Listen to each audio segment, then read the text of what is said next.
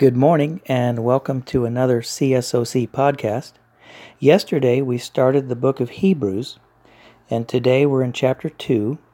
So you probably heard yesterday that Hebrews is a book of comparisons, showing us how Christ is superior to everything in Judaism and how the new covenant is superior to the old covenant. Now in chapter 2, one verse that I really wanted to touch upon is verse 3. This verse says, "How shall we escape if we have neglected so great a salvation?" And brothers and sisters, this phrase, "so great a salvation," is quite striking.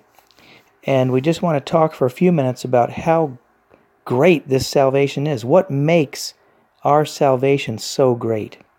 Well, in the book of Hebrews, firstly, we see that our salvation is great in what Christ is. Of course, Christ is the Son of God. Even He is God Himself.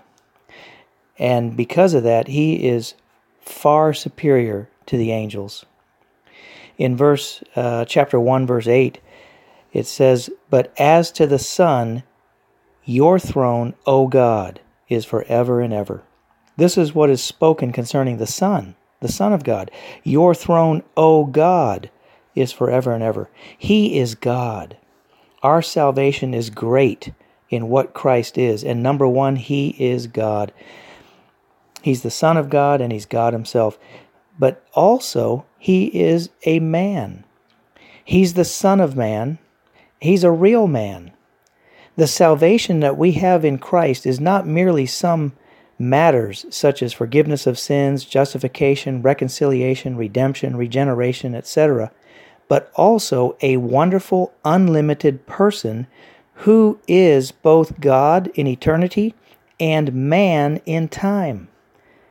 Our salvation is such a marvelous person who makes His salvation so great. Another item of what Christ is, He is the captain of salvation. This is based on chapter 2, verse 10, where it says, "For it was fitting for Him, for whom are all things, and through whom are all things, in leading many sons into glory." He is leading many sons into glory. So we can say He's the captain of our salvation. In order to be saved from hell, we do not need a captain. But if we are to enter into glory, we need a captain. We need the captain.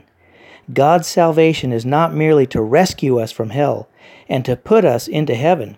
His salvation is to save us from all negative things and to bring us into glory, into a glorious rest.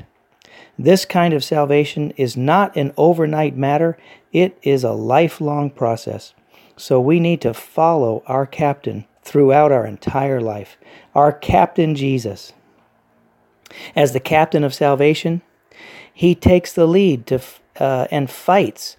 He fights on that we might follow Him into glory. And while Christ is fighting as our captain, He is also ministering as our high priest. He ministers whatever you need. Therefore, there's no reason to lack anything. Christ will minister it to you. This is wonderful. This is another factor that makes our salvation so great.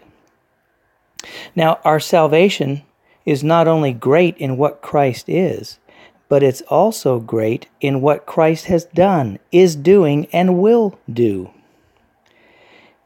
In chapter 1, verse 3, it said that He has made purification of sins. Here in chapter 2, verse 9, it says, Christ has tasted death for us.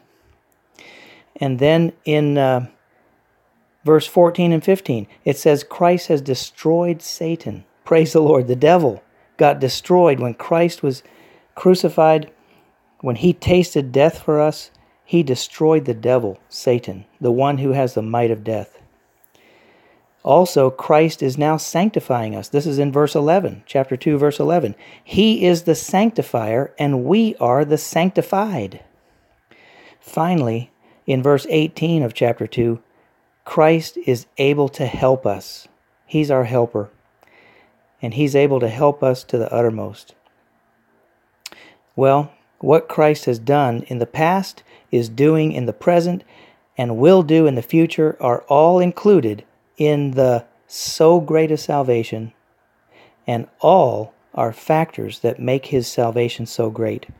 Now, one other thing that makes this salvation so great is its extent.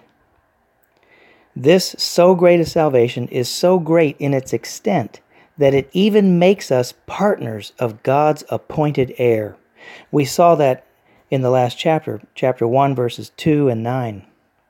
Furthermore, this great salvation will bring us into glory. Chapter 2, verse 10. He's leading many sons into glory.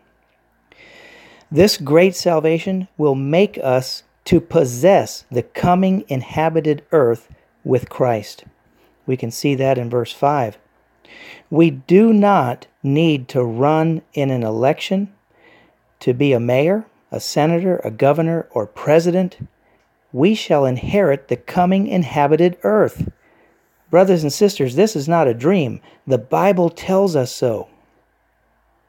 Finally, in this great salvation, we shall be saved to the uttermost. We'll see that later in chapter 7, verse 25. This salvation is unlimited, saving us completely, entirely, perfectly, for all time and to the end. This is the extent of our so great a salvation. So great a salvation is great in what Christ is, in what Christ does, and in its extent. So if we neglect it, which of course the author here is warning the Hebrew believers, do not neglect so great a salvation. But if we neglect it, we will receive a just recompense regarding it. We will suffer a loss. This doesn't mean that we will be lost, no, but we will suffer a loss, and we don't want to suffer a loss. We want to enter into the rich enjoyment of so great a salvation. One last thing I might mention concerning chapter 2 is that in this chapter, we can see every step in the process that God took to dispense Himself into man. That, of course, is what we call God's economy. His plan or His arrangement to dispense Himself into man, to produce a counterpart for Himself. This is God's economy. And every step is seen in chapter 2. You can see incarnation, crucifixion, resurrection, glorification, and exaltation right here in chapter 2. So I'll just conclude here by challenging you to read chapter 2 of Hebrews and see if you can find all of these 5 steps for yourself in chapter 2. You can find God's process in Hebrews chapter 2. Marvelous. Have a great day.